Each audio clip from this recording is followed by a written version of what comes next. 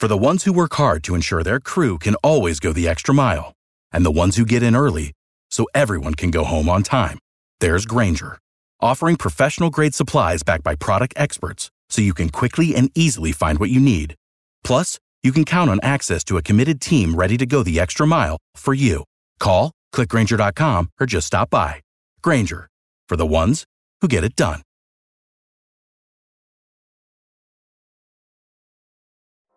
I mean, here's a guy that criticizes everybody, whoever they take. He's got the answers to who you should take and who you shouldn't take. And all of a sudden, he's an expert. He's in our paper 2 days ago telling us who we have to take.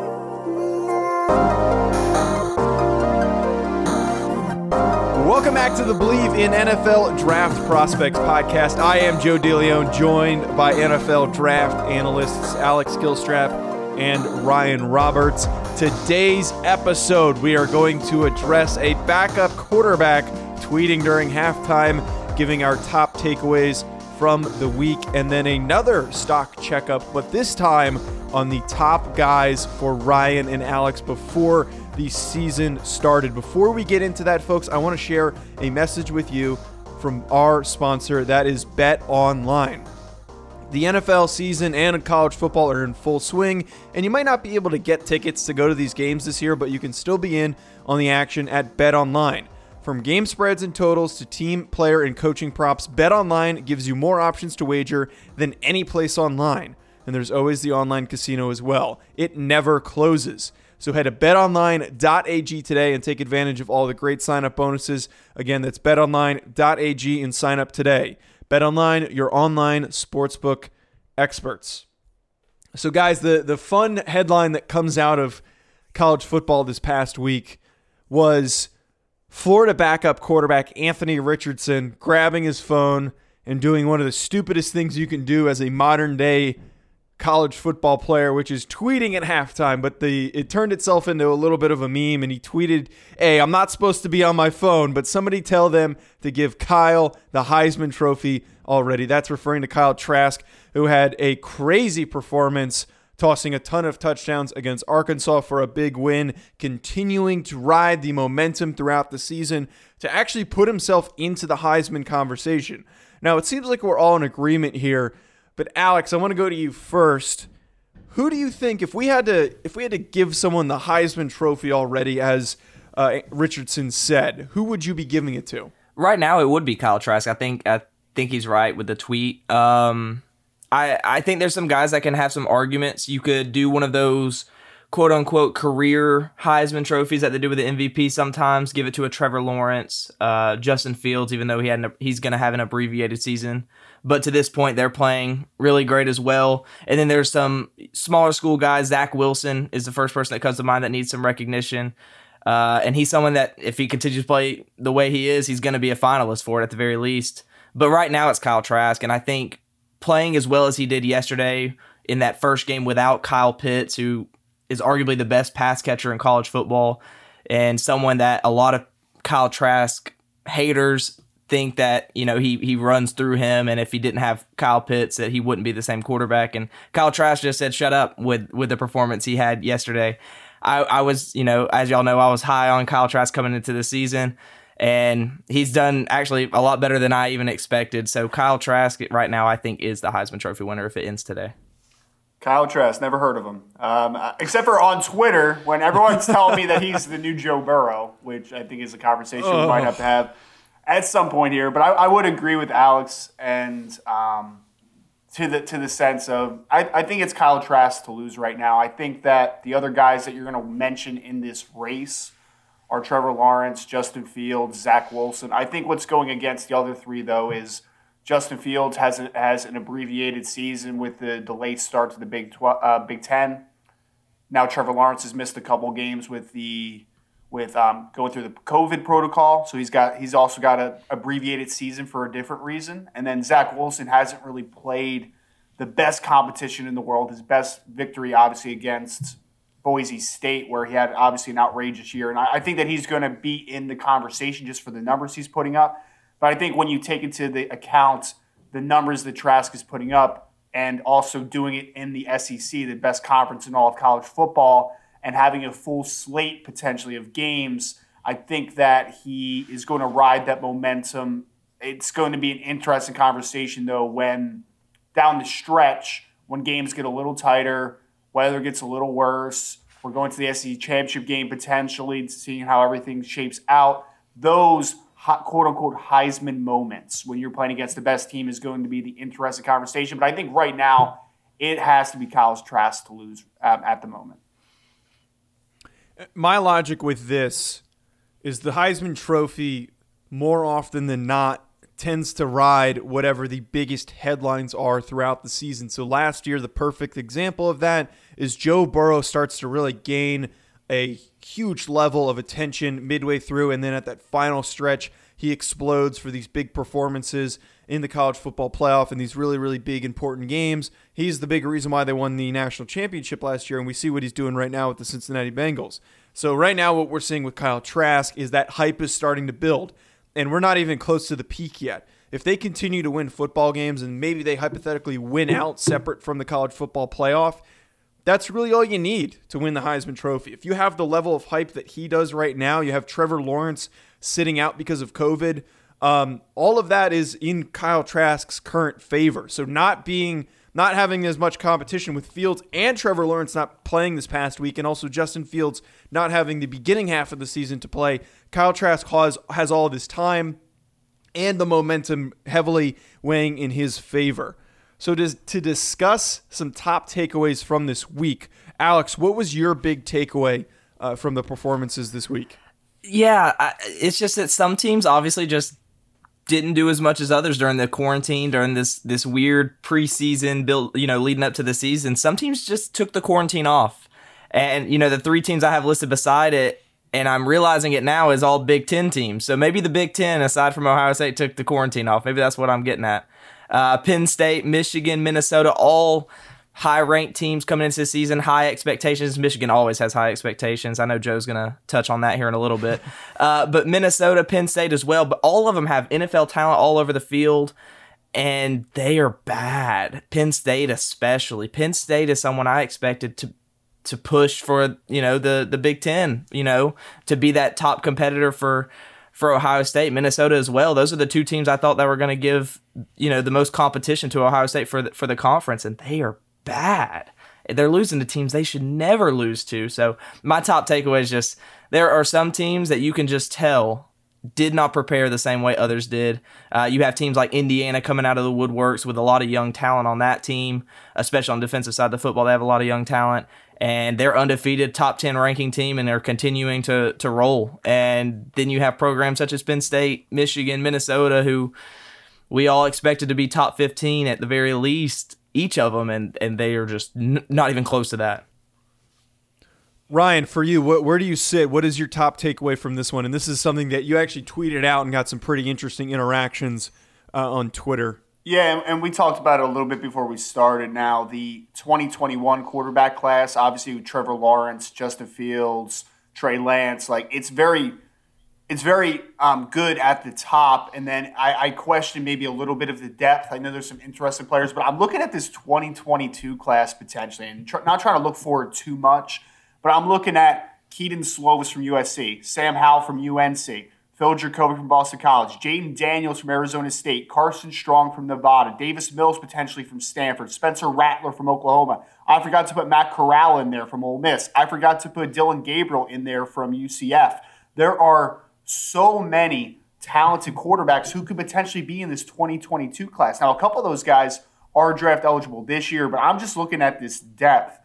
And there's probably about 6 or 7 guys there that I can make a legit argument that could be first-round caliber quarterbacks next year. And I'm looking, and it seems like it's a little polarizing because some people seem to not like the class too much. But man, I'm excited about that class. I really am. We're seeing week in and week out some of those guys put up just some dumb numbers. And I think what's really is going to be a lot of fun is I think lists and orders of those players are going to be so all over the place. Some of those guys that Jaden Daniels has a huge following right now. I don't even know if he'd be in the top 5 of that list for me right now, just looking about how many different styles and the amount of talent that's in that class. I'm just excited to see how that works out and see just how deep. I think that's could be one of the deeper quarterback classes we've seen in a long time, man. There is some legit talent in that class potentially. And I honestly think that you talked about some people are not fans of this group. That's just because people right now are spoiled with a super top-heavy group, a rare talent at the top of this quarterback class with Trevor Lawrence. So I think you get a lot of people that are thinking like, oh, where's the clear-cut number one guy? Where's the worldly talent that's supposed to be leading the group? You don't need that. If you have a handful of a lot of really good first-round quarterbacks, that makes up for the fact that you don't have a Trevor Lawrence in the class. My takeaway is that Michigan needs to fire Jim Harbaugh. It's done. It's completely done. Jim Harbaugh was once a very good coach at Stanford. He did some great things in the NFL. He doesn't have it anymore. It's not working. This Michigan team has always been decent and good and competitive, but never able to get over the hump. Well, now it's come full circle, and they're just straight bad. They don't have good quarterback play. Despite having a ton of defensive talent and some good offensive weapons, they're just not performing well against some of these good Big Ten teams. And then on top of that, they're losing to bad Big Ten teams. They're going to get smacked by Ohio State. I think that's way too long to wait to keep him around. Fire him now. Start talking to people. Start figuring out who you want to look for, because you can't look until you fire him. Get rid of him now.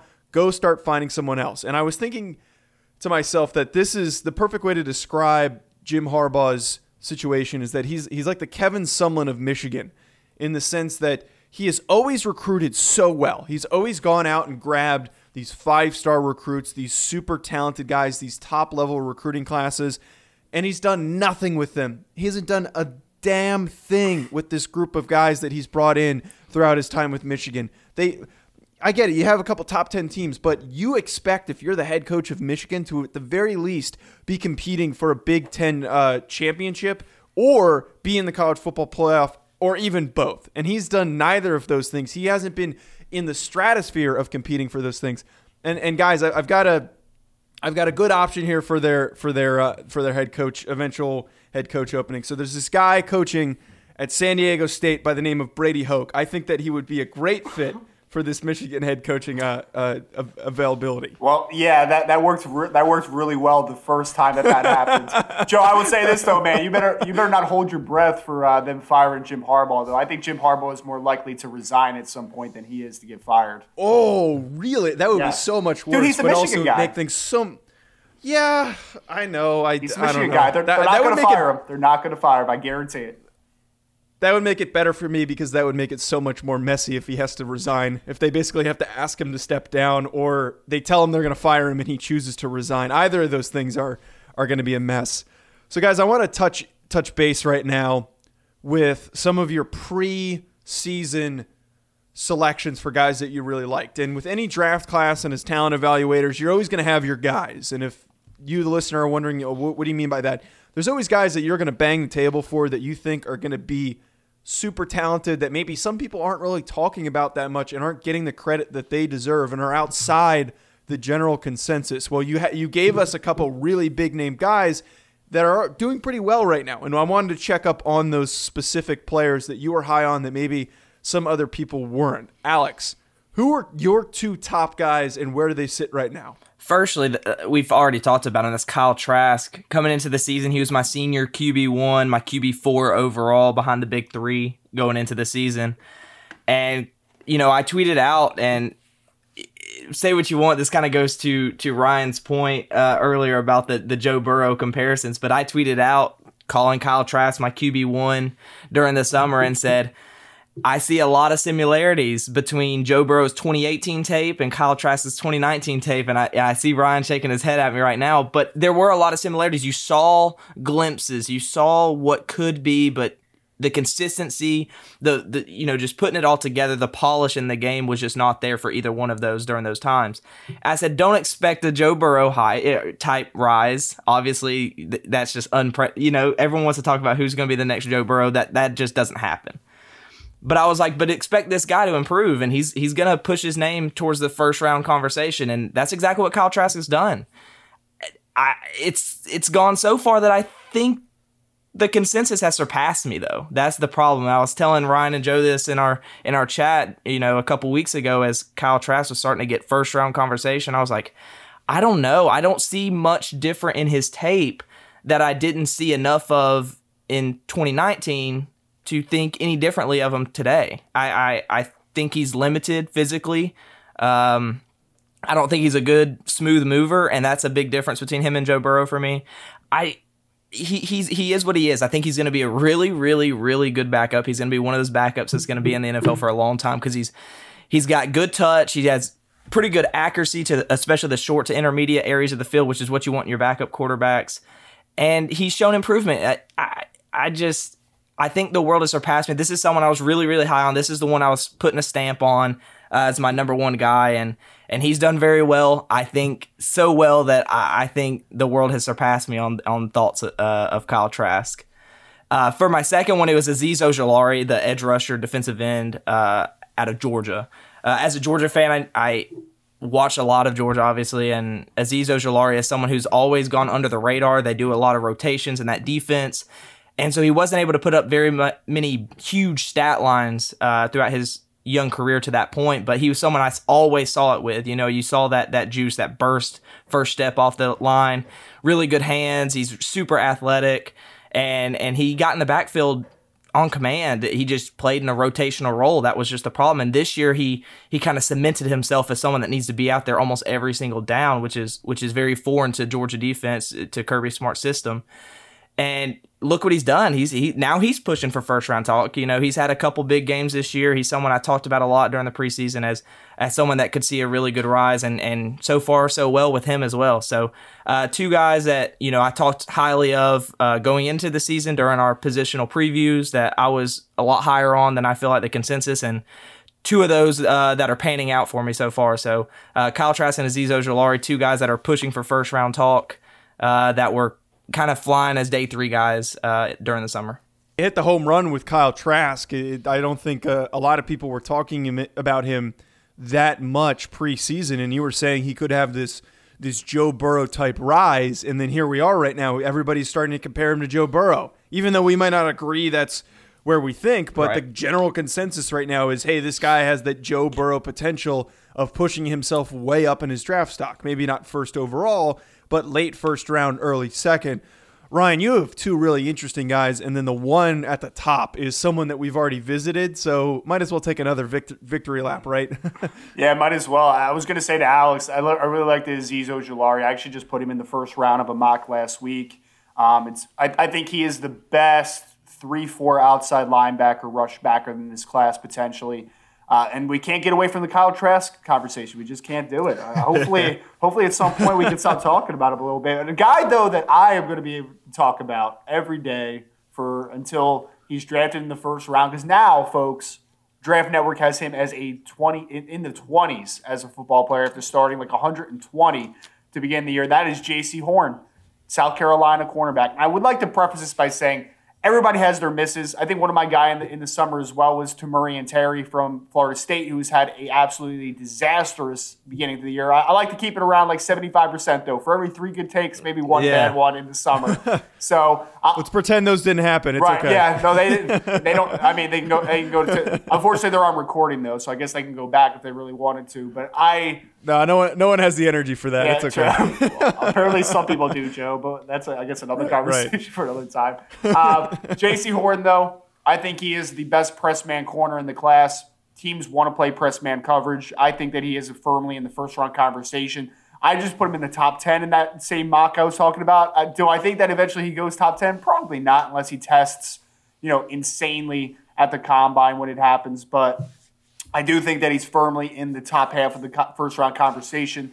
And then another guy that I really wanted to talk about was Nick Bolton. One of my other big hot takes in the summer was, I think Nick Bolton's better than Dylan Moses. And I have not shied away from that one, and I still believe that. And the film so far this year, I think, backs that up. Dylan Moses has struggled. Nick Bolton continues to flourish.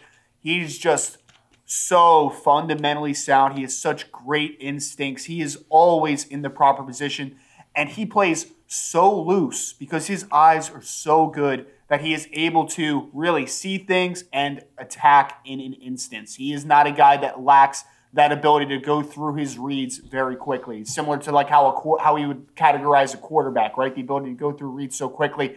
His from trigger to making that decision is a snap. It's a blink of an eye. I think Nick Bolton is, again, in that first-round conversation as well. I would take him before Dylan Moses. I am not going to shy away from that because I think that he is a lot better athlete than people might give him credit for as well. I think Nick Bolton's going to run low 4.6s, high 4.5s. I think he's going to run very fast. Is he going to test as well as Dylan Moses? No, but not many people are going to in this class. But I do believe that Nick Bolton is just a better football player, and so far the tape for Missouri this year is backing that up.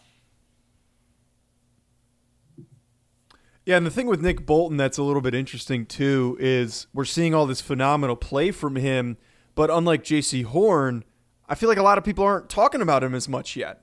We may not actually get to see his draft stock come to true fruition until we get towards the end of the season and people actually turn on the tape. I think everyone's so drawn to some of these other guys, and they don't really want to truly recognize Nick Bolton. Like, am I wrong in saying that? I feel like a lot of people still aren't even talking about him. He's still flying under the radar. Yeah, well, I think it's he plays for Missouri, right? Which is kind of like a bottom dweller to a degree in the SEC. Like they actually play really good defense. There's a few guys on that defense. Gillespie, the safety, forget the other kid's name, the other safety. They have the defensive tackle that's pretty solid too, number 78. His name's escaping me as well at the moment. But Missouri plays some really good defense. They were a top 15 team in total defense in last season in 2019. So I feel like they don't get the credit they deserve because their offense isn't up to snuff. So they're not and then obviously compared them to a Dylan Moses, right? Like that's the next guy in the line of Alabama linebackers from Reuben Foster's to Rashaan Evans. Like he's the next guy. So I feel like he is always going to get that publicity over a Missouri defender. So let's wrap up today's show with our stat sheet stuffers, guys that we thought had really good performances, not directly related to their draft stocks, but just stupid statistics, crazy numbers, and I have to go with Kevin Harris from South Carolina. This man rushed for 243 yards on 25 carries, almost 10 yards a pop, and 5 rushing touchdowns. That's insane. I had Sam Howell written down originally, and I let Alex take it, and I kind of stole Kevin Harris from him without communicating properly with him. But I don't know. This is a crazy stat line. Throwing for 500 yards is nice, but holy hell, how do you do this as a running back in modern college football? Yeah, that was an insane game, too, the South Carolina Ole Miss game. It was just back and forth. You saw Elijah Moore on the other side of the football that blew up as well. We're not going to talk about him, but he needs some recognition. That game was just fun to watch. Explosive offense. You don't see that much in the SEC, but it's starting to come around. Alex, who was your pick? Hey, Ryan, you want to talk about Kyle Trask anymore? No, not really. Okay, I'll save you. No, I'm going to go with Sam Howell, North Carolina quarterback. Ryan actually talked about him earlier when discussing the 2022 quarterback class, and man, he put up some numbers. Joe kind of mentioned it a little bit. 550 passing yards, 6 passing touchdowns, adding a rushing touchdown as well to the stat sheet. Sam Howell just blew up in this game, and he really targeted his top 2 receivers, that we talked about coming into this season. Diami Brown and Daz Newsome both had really big games, 2 receiving touchdowns apiece. North Carolina, if they had some defense, would live up to that top 10 ranking that they were, a few weeks ago. They just have no defense. This was a shootout, and Sam Howell and North Carolina prevailed largely due to this performance.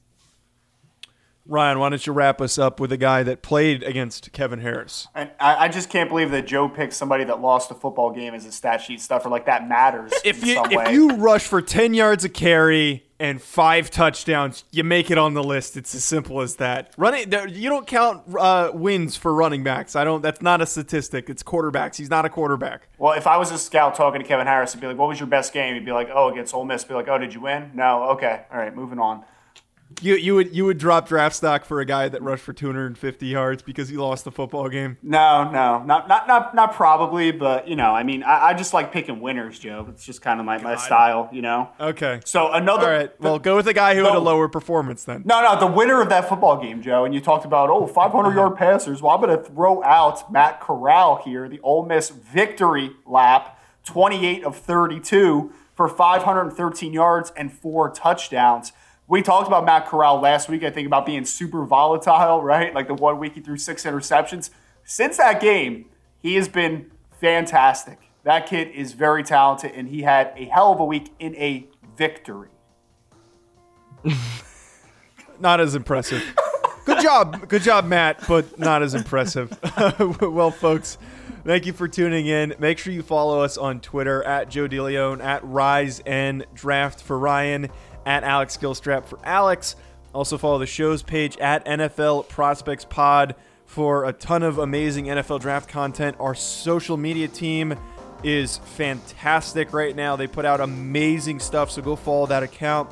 Additionally, hit that subscribe button if you just started tuning in, and if you are a reoccurring listener and you haven't given us a review, please give us a review. Right now we're at a 5-star rating, which is fantastic, but if you have any thoughts, please give us some thoughts and some takeaways from what you like about the show.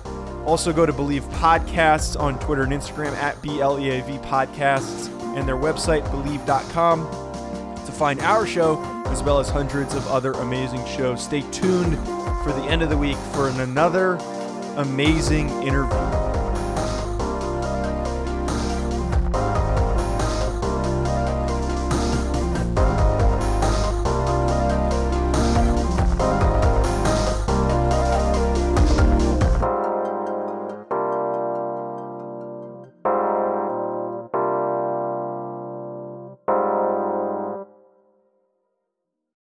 Without the ones like you, who work tirelessly to keep things running, everything would suddenly stop. Hospitals, factories, schools, and power plants, they all depend on you. No matter the weather, emergency, or time of day, you're the ones who get it done. At Grainger, we're here for you with professional-grade industrial supplies. Count on real-time product availability and fast delivery. Call, click Grainger.com, or just stop by. Grainger, for the ones who get it done.